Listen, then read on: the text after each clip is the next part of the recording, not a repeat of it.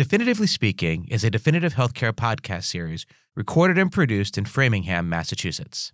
To learn more about healthcare commercial intelligence, please visit us at definitivehc.com.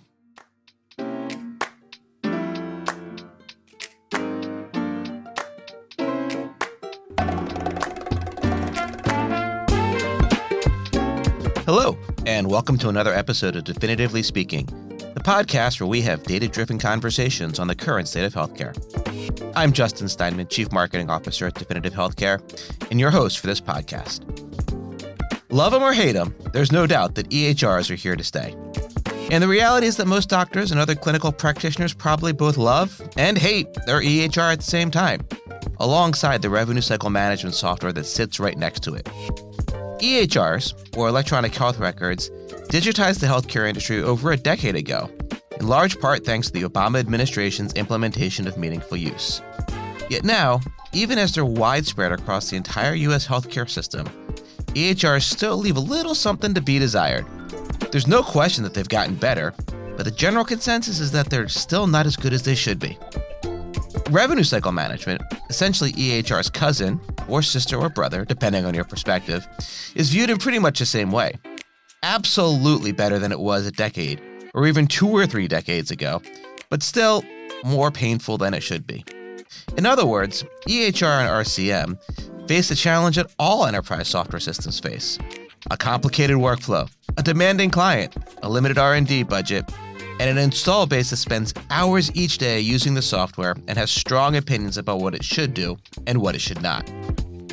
To help me sort through all this, and to take a look back, and more importantly, take a look forward into the future of EHR and RCM and all their associated systems, I'm joined today by Hadi Chaudhry, the CEO and president of CareCloud. According to their website, CareCloud is a leading healthcare technology company with a comprehensive suite of proprietary cloud-based solutions for growing healthcare organizations. They serve more than 40,000 providers across more than 70 specialties, with a presence in all 50 states. CareCloud offers solutions for revenue cycle management, electronic health records, business intelligence, telehealth, and patient experience management. Hadi, welcome to Definitively Speaking. We're happy to have you. Thank you, Justin, and thank you for having me on your show. All right, so let's get started here. You're an expert in this field. What's the state of RCM and EHR today? The good way to start, Justin. So as you mentioned in the introduction, if you think about it, what has changed or evolved over the last 20 years, the definition of EHR that exists 20 years before is completely different than what it is today. And same when it comes to the revenue cycle management. If you think about before 2000 timeframe, other than the hospital space, especially when we talk about the office-based practices, the definition of EHR was transcribe the medical documentation into a Word document and store it in a computer. That's how the digitization of the medical records started to take place. In 2004, when President George Bush, that was his initial initiative of, let's say in the next 10 years, the most of the health records in the US, in the country, needs to be in the digital formats with the help of some properly designed, certified EHR systems. And then when President Obama took the office in 2009, he made this as one of his government's mandate to, on one side, setting up the organizations who will define the rules and the standards for how a good EHR system should look like. So there's a standardization of EHR systems. And then at the same time, defined for the providers how to effectively and meaningfully use that system. You can have a wonderful system implemented, but if you do not use it effectively or in the right way, there is no benefit of using that software. So today, the EHR market is, based on the different research, if you look at it, more than 9 out of 10 office-based physician today has an EHR implemented, compared to at the beginning of, let's say, 2000, merely any office you will walk in, you will see an EHR implemented.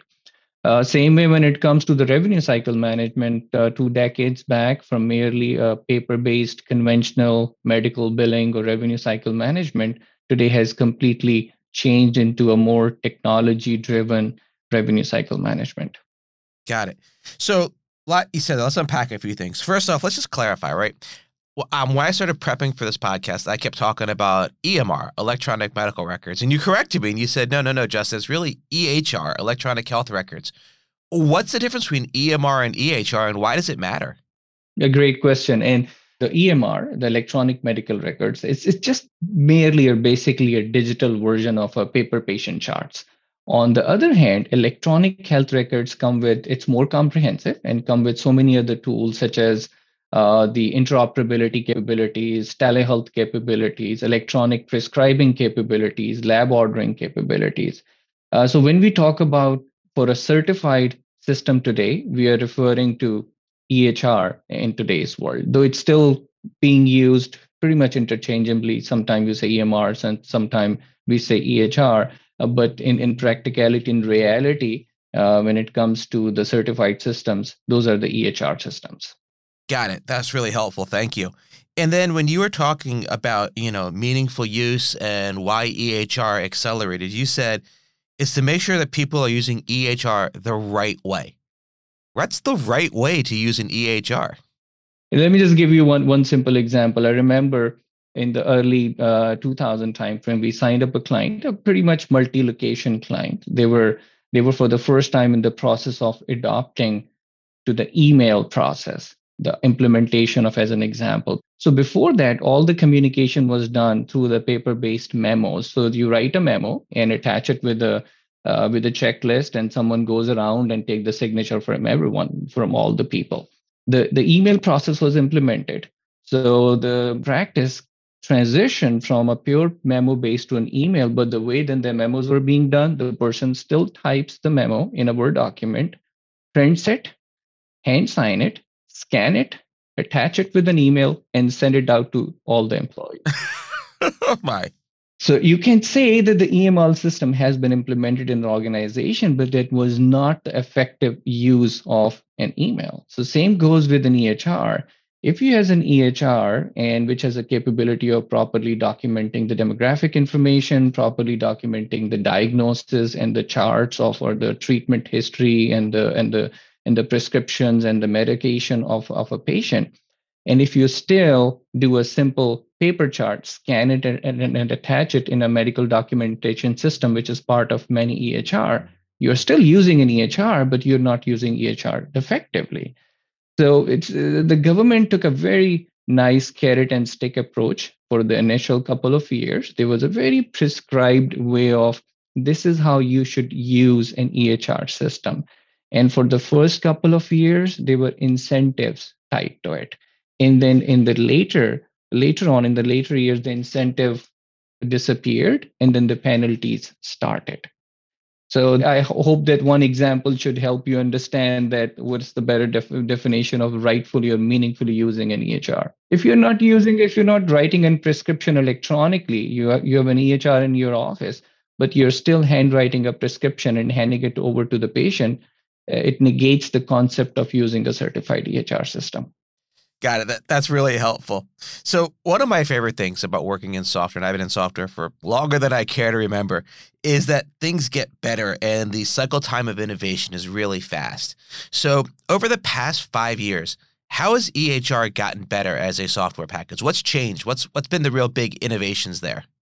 I think, first of all, if you think about from the implementation standpoint, the implementation of EHR system or adoptability of the EHR system has significantly increased. As I mentioned earlier, whether we call it more than 9 out of the 10 office-based providers, they have started to use an EHR system. In addition to that, telehealth has become part and parcel of the EHRs, or it's becoming a need of or part and parcel of the EHR systems. We have seen a transition towards more preventative health features, leading towards the value-based care models. These are the we can say some of the major innovation. The rest is more already have been defined by the ONC and the like. And the interoperability is gaining more and more attraction, and there are more and more capabilities that have started to become available in the EHR systems.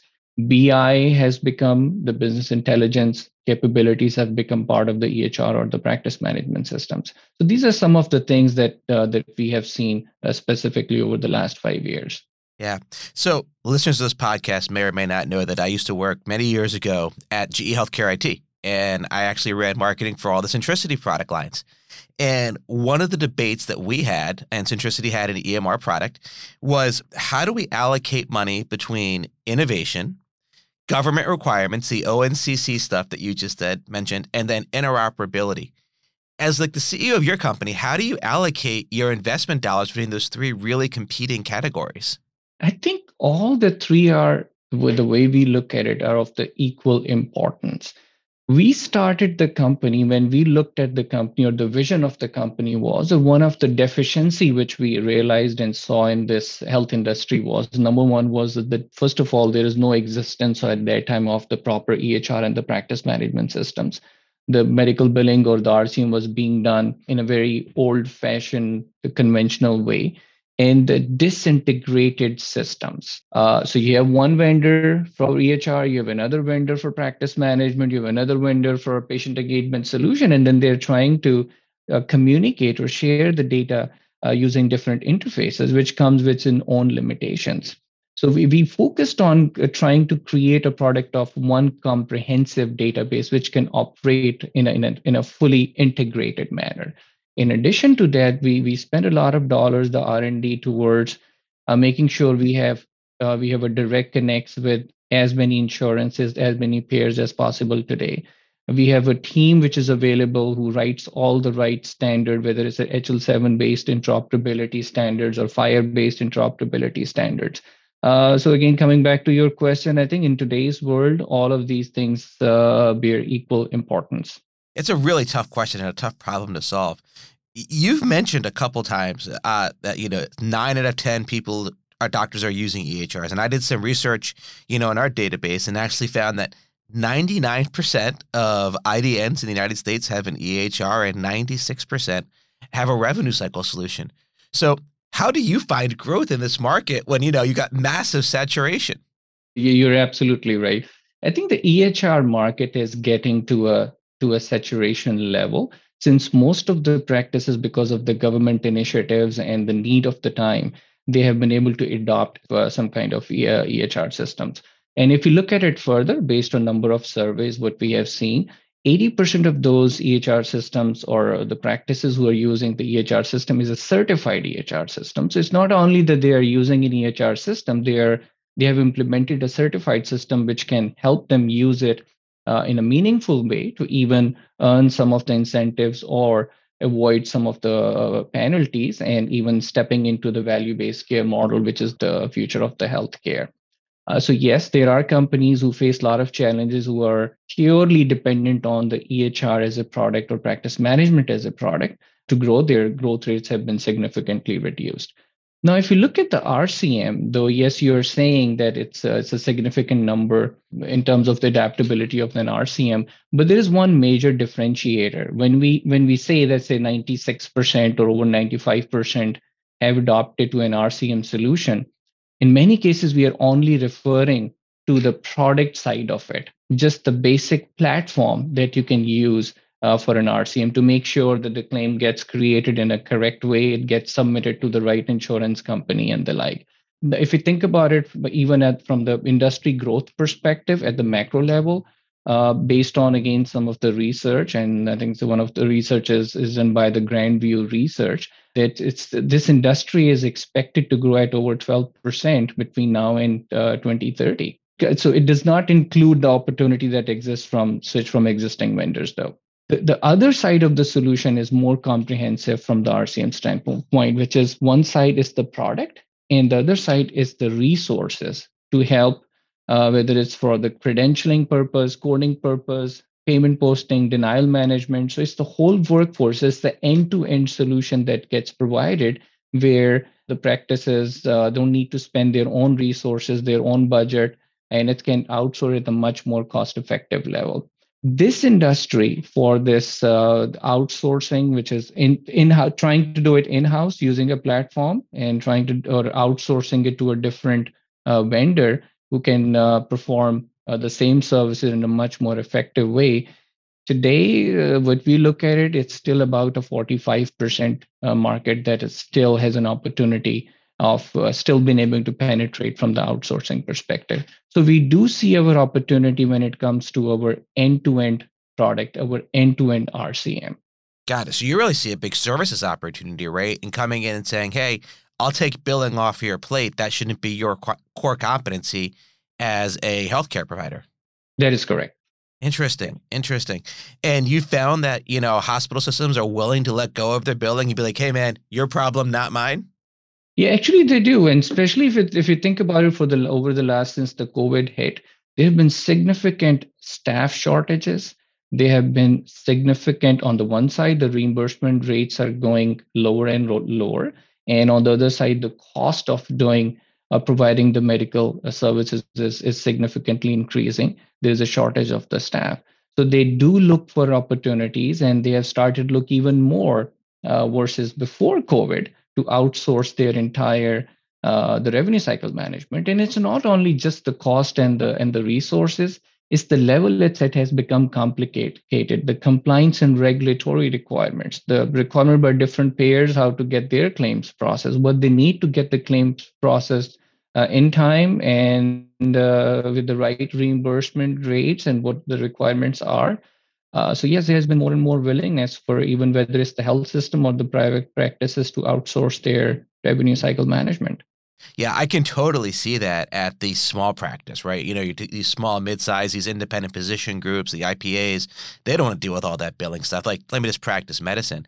But it's interesting to me to hear you say that the big ones, which, theoretically have quote unquote overhead, be willing to send that out. But maybe that's a way for them to kind of get their costs under control and kind of fixed fee and understand predictability and cost structure. That is correct, yes. So it's no secret that there are two heavyweights in this market, Epic and Oracle Cerner. By some measures, Epic has a market share that hovers around 25%. How do you compete in a market where there are two dominant players surrounded by dozens of smaller players? Like, what's your strategy there? So just actually, even the Epic, if you look at the hospital market share of Epic, it's about actually even over 30%. If you talk about whether if you look at Epic or Cerner, they have been able to heavily get the market share on the inpatient or the health system market.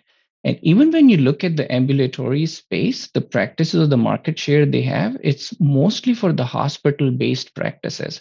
It's much more expensive system from the licensing perspective. It's much more complicated and expensive system from the implementation, activation, and configuration standpoint. So where there is no choice for a practice, they have to go for Epic.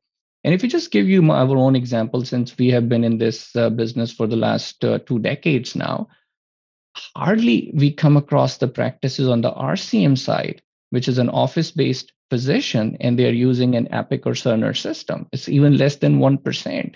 There's a tremendous opportunity in that side. Yes, there is if you think about the Epic, and we stopped recently because of their very strict non-compete business model. And one last acquisition we stepped into an implementation of professional services business. So we have stopped working with Epic because of those non-compete business models. But what we have seen to that point, their market share from all the clients we have is less than 1% or less than 2% right now. Do you find people want to buy EHR and revenue cycle from the same vendor as an integrated package? Or do people kind of pursue a best of breed RCM on one hand and EHR on the other? What's the right purchasing strategy there? That's a great question. And that's where we have one of the competitive advantages because we have our whole suite of product, which is an EHR, practice management, patient engagement solutions, and the like. And then we have the revenue cycle management or the tech-enabled revenue cycle management layer, which sits on top of it. In addition to that, we have been providing the vendor or the platform agnostic revenue cycle management services. So especially in the enterprise space, exactly what you're saying when I say is an enterprise, it could be a 20 plus provider or multi-location practices. Many times it's a huge undertaking for the practices to transition from an EHR system to another vendor because the revenue cycle management company has a different EHR system. We go in, we say, okay, you can keep your system, your EHR system as it is, your practice management system as it is. Our employees can connect to your system and we can work out of your own system. We use on our side our technology, our platform to import some of the claims and make sure it still goes through the same effective process of to maintain the quality and the results. And then we post everything back into the existing system. And then down the road, gradually, when they see the quality of the work, the returns on their investment, the return or the increase in their revenue, we do come back in and keep on implementing. Or now it's the time to transition the EHR. Now it's the time to transition the practice management system. So to your point, yes, it is difficult, especially in the large enterprise space, for them to commit to a complete transition of their EHR best practice management if they are trying to look for a revenue cycle management solution. But starting with the revenue cycle and then gradually transitioning these other systems, that does make sense and it's more doable. Got it. You said something that I hadn't heard before, tech-enabled revenue cycle management. I mean, software is tech-enabled. So what's the differentiation there when you're talking about tech-enabled revenue cycle management? If you, I'll again just take you back to the history. If you think about, let's say in 2002 or 2003, what is the definition of a revenue cycle? The practice will have a paper super bill with the name of the patient and some basic demographic information and all the different the ICDs and the diagnosis and the procedure codes. So if the patient gets treated, the doctor circles the different codes he wants to bill for the patient if he's taking care or she's taking care of their own coding functionality. They scan the work to us or mail the work to us or any other revenue cycle company. And then most of the claims goes out by paper when someone keys that data into some basic software and gets submitted to the insurance company. And when the payments comes back, it's a paper-based EOB in most cases, and someone again have to manually post the payment in the system and then work on the different denials that have come in. So from that type of the medical billing or the revenue cycle to today, most of the claims are systematically created with the help of the EHR and the practice management that is in use. Most of the claims today get submitted electronically instead of paper. Probably maybe 20 or 30% electronic claims in 2001 2002 timeframe to today over 80% are electronic claims or 85% are electronic claims that goes out. So the processing times or the first time pass rates of the claims. So when you submit the claim, how many claims will get rejected? So starting from, let's say, a 70-80% to today's virtually 99% first time pass rate. How that has been obtained? Almost every vendor who claims to have a good practice management system, they have been able to create some kind of claim scrubbing engines. Our rule-based scrubbing engines have a rules that's the result of the last 20 years of our experience and the knowledge. There are millions of rules created which scrubs the claim, cleans the claim, kicks the claims out where a manual intervention is required, and we make sure when the claim gets to the insurance company, it's a clean claim to be processed quickly. Same case if we think about the payment posting. Most of the payments were posted manually from the EOBs. And today, over 90% comes back electronically and gets posted with the help of an ERAs. So that's the shift from a pure revenue cycle to a more technology-enabled revenue cycle. And we believe, whether it's the EHR or the practice management, it's becoming a part and parcel of this overall solution. So let's talk a little bit about the roadmap. Looking forward 5 years, where are we taking EHRs? What's coming next? One major thing, I would say the first 10 years, it was defining between 2000 and 2010 what an EHR should look like. Between 2010 and 2020, it was let's implement the EMR. Let's get the practices adopt to an EHR. Start using an EHR in a meaningful way. The next year, the next 10 years is going to come more towards how to improve the healthcare, how to improve the well-being of a patient, preventive care models, value-based care models instead of fee-for-service to more going towards the overall pay-per performance model. So you don't necessarily have to be a practice, doesn't necessarily have to be paid for each and every single visit of the practice. It's the practice would be paid on the overall well-being of the patient. We do see, in order to step towards that, we do see things or the services such as chronic care management or the remote patient monitoring, the different devices that have started to get introduced in the industry, those can be adopted and the data can be transmitted into the EHR to help the providers take better clinical decisions. Let's talk a little bit about telehealth, right? So COVID dramatically accelerated the adoption of telehealth.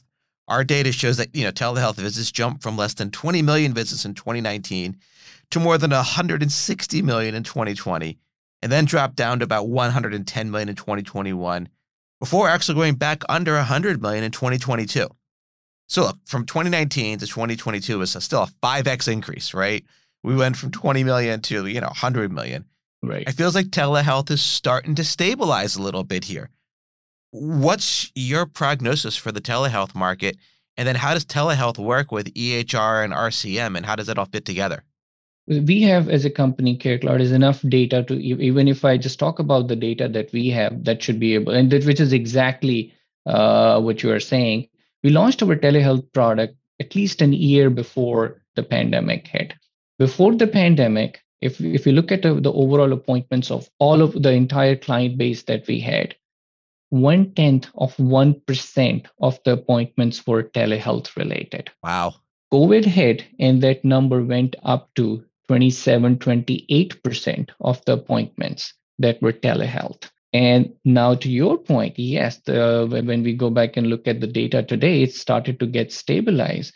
Today, we see somewhere around 6 to 7% of the appointments are telehealth related. So from 1/10 of 1% to get to about 27, 28%, coming back to about 6 to 7%. And it will keep on improving at a gradual rate going forward. But that became one of the reasons for us, for our survivability, for many practices' survivability during COVID times. So another area that's hot right now is remote patient monitoring, right? Or RPM. I've talked about RPM with a number of guests and even had some RPM vendors on this podcast.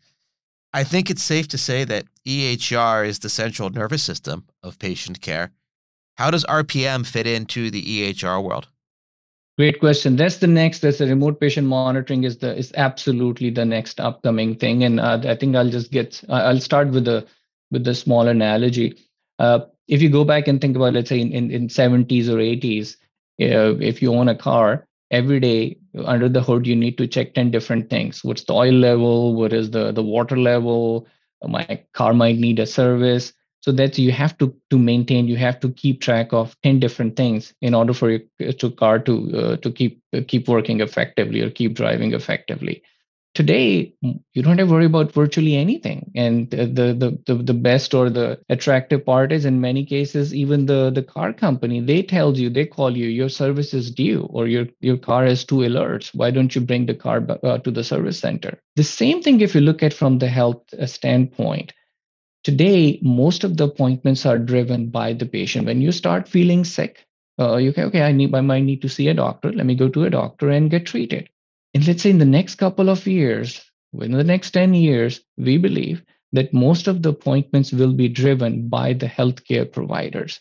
And how will that happen? If we just merely simply take the basic example of a smartwatch. Today, a smartwatch can monitor the body temperature, can monitor your heartbeat, can monitor your oxygen level, a number of things.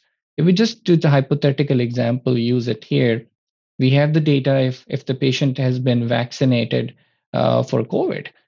And if the patient alerts coming to the doctor into the EHR system with the help of that smartwatch telling the oxygen level has dropped to a certain level, the body temperature has increased, the heart, the pulse rate has changed, this combination puts a red flag. The patient may have a COVID, and especially if the patient has not received the COVID vaccination.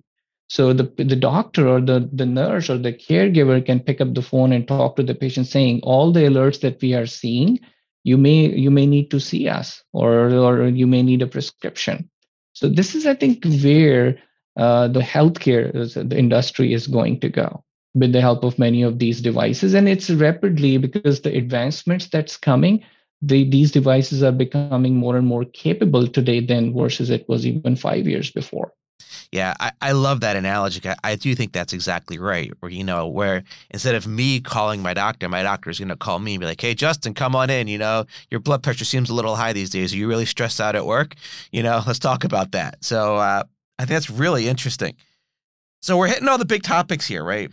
We've covered telehealth. We've covered RPM. Let's hit the next one. Let's hit interoperability, right? Some people call interoperability the holy grail of healthcare IT. People have been talking about interoperability for decades, right? And yet, as an industry, we are nowhere close to the kind of interoperability that we see in the financial world. My opinion is that we have a bunch of disincentives as an industry to deliver real interop. If I share my data with another hospital, then they're going to take my patients, which means I'm going to lose my revenue. What's your view of interop? And more importantly, can we get there? Will we get there? That's the challenge of the time. As more and more technology is being implemented, the interoperability is becoming one major question. I think if you look at the financial world today, and it can be used as one of the very strong example why the interoperability and at what level the interoperability or the data consolidation has to come. Think about it. Let's talk about the credit scores. There are various credit bureaus. There are whoever needs the data gets posted to those bureaus, the data gets pulled from those bureaus. At any point of time, you can pull a consolidated credit score of any person if any financial decision has to be taken. The way it's pretty simple. You're going for a loan, it will be posted, the information will be posted into a certain database. So, but today, if you look at the health sector, you have your PCP in one state in America. You get treated in one state. The EHR has all the data. You're traveling to another state. You get sick. You go to you end up going to an emergency. There is no effective way today that exists to pull the data electronically unless someone picks up the phone and talk to the doctor on that side in your state saying, I have the patient. It's this went through and it landed up into an emergency. It was being treated by you. Can I get his or her entire medical record or the medical history? Though there are now interoperable, compliant ways to transfer the data, but still this communication has to take place in most of the cases for the data to transfer. Towards your question, are we going to get there in interoperability? I think the answer is absolutely yes. It's just a matter of time. And again, if you go back and look at in the Obamacare, the initial requirements that were laid out of a EHR or certified EHR system, it was the basic interoperability was the basic part of that EHR system. As part of even the meaningful use requirements, the providers have to at least demonstrate a capability that I have transferred the patient records of 2 patients as an example, or 3 patients. There is a certain number as part of the certification or attestation. The whole idea was to make the providers aware of this concept that the data can be transferred through a certified EHR system in a compliant way. How the data or the concept was to consolidate the data, it was at that time the HIEs that started to get introduced, or the regional health information exchanges. The idea was let's all of these EHRs post the data or transfer the data or on the bidirectional way or a unidirectional way into those central databases from where everyone can pull the data. The same concept kept evolving, and now if you think about it, the next discussion is the qualified health information networks, the QHINs, and the idea is the same. It will be the network of organizations which will be able to interoperate or will be able to transfer and share the data in between. So it's going to happen. When it comes to that, are we going to the hospital or someone thinks they're going to take the patients away? I think those people then probably would be looking at it from the wrong perspective or the wrong way. The focus should be more on the patient care. If you are treating patients well, no one is going to take the patients away from you. No one can take the patients away from you. Whenever there is a evolution, whether it's the AI, there was always could be a debate of if we implement an AI, you're just going to take a lot of jobs away. No, it cannot. It will take one of the set of the jobs away, but at the same time, another set of jobs will be introduced. So I think it's the same resistance to that change. whether it's the health systems or the practices, they should really focus more towards providing the quality of care, and no one can take the patient away. What role do you think the government has in delivering or driving healthcare interoperability? I mean, the government's really involved in the financial system, right? And there's the credit protection bureaus, there's the SEC, there's all sorts of regulators. You can say they've really driven a lot of the interoperability and make all the banks work together. Does the government have a big role in healthcare IT interop? And nowadays, the one major initiative that I can think of is the Qualified Health Information Network. This QHIN, the more support is needed towards whether it's QHIN or any other similar models. And because QHIN, as a next step, is being aided by, I think it's the Trusted Exchange Framework of Common Agreement, TAFCA, which provides basically the means of how to connect the different QHINs together. I'm sure there will be more initiatives that will come, but the government initiative started with this certified EHR systems towards the interoperability. First of all, making sure the systems that are developed should have a capability of interoperability, then define the standards of the data that needs to be transferred or the transition, whether it's the FHIR standards or HL7 standards, then defining the organization who will be responsible to interoperate, who will be responsible to provide the way to transfer and share the data in between.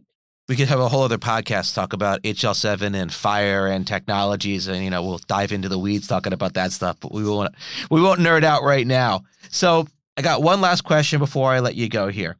You can't open Apple News or your favorite news application these days without reading about AI, machine learning, ChatGPT, and the like. What's going to be the impact of AI in EHR and RevCycle? Yeah, it's an interesting development, and especially talking about the ChatGPT. And if we talk about AI as an example, or which is the final product, ChatGPT it started from. If you remember, once Elon Musk talked about the safe AI concept, the regularized AI concept. There has to be a regularized, safe AI, open AI developed, which can then be leveraged by the different companies, by the different end users according to their requirements. So the Chat GPT is the result of one of the same, though it needs to get to that level. The regularization in different industries has to come. And the same case goes when it comes to the healthcare. The regularization will ultimately come. There will be certain defining the standards for how to effectively use the AI in the healthcare space. We can talk about many of the user cases. It could be the AI can look at the different diagnoses and the procedures and the medication of one patient, compare it with the similar situation of many other providers who have been treating the patients, and can suggest a treatment plan for the patient as an example. But again, the responsibility would still rely on the doctor, but a suggested treatment plan can be generated. After the hospital discharge of the patient, as an example, the system can give you, based on using the AI, that these are the different things the patient you need to be doing post discharge. There are many things that are in place today. It does happen today, but this is a whole new different level that we are talking about today. It's going to change drastically, dramatically over the next decade, from regularization to adoption of many of these open AIs, whether it's the healthcare systems or whether it's the financial systems or many other systems that we use today. Yeah, but it is quite a dramatic shift from, I can ask ChatGPT to generate a grocery list if I want to make chicken piccata. It's another thing to ask ChatGPT, to diagnose me and give medical advice. And this is literally life and death, not just, Justin wants a good dinner. You're absolutely right about that. And the AI, again, it works on how effectively the system has been trained. That's on the basis, that's the data. The AI works on that data. So yes, initially, probably once some regularization will come, it can do a suggestion to the providers that this is based on my intelligence system talking to the doctor. You should pay more attention for this patient while treating, for example, a heart disease or a kidney disease, based on 10 things the system can see. Final prognosis, the final treatment, the final has to come from the doctor. It would still be the doctor's responsibility.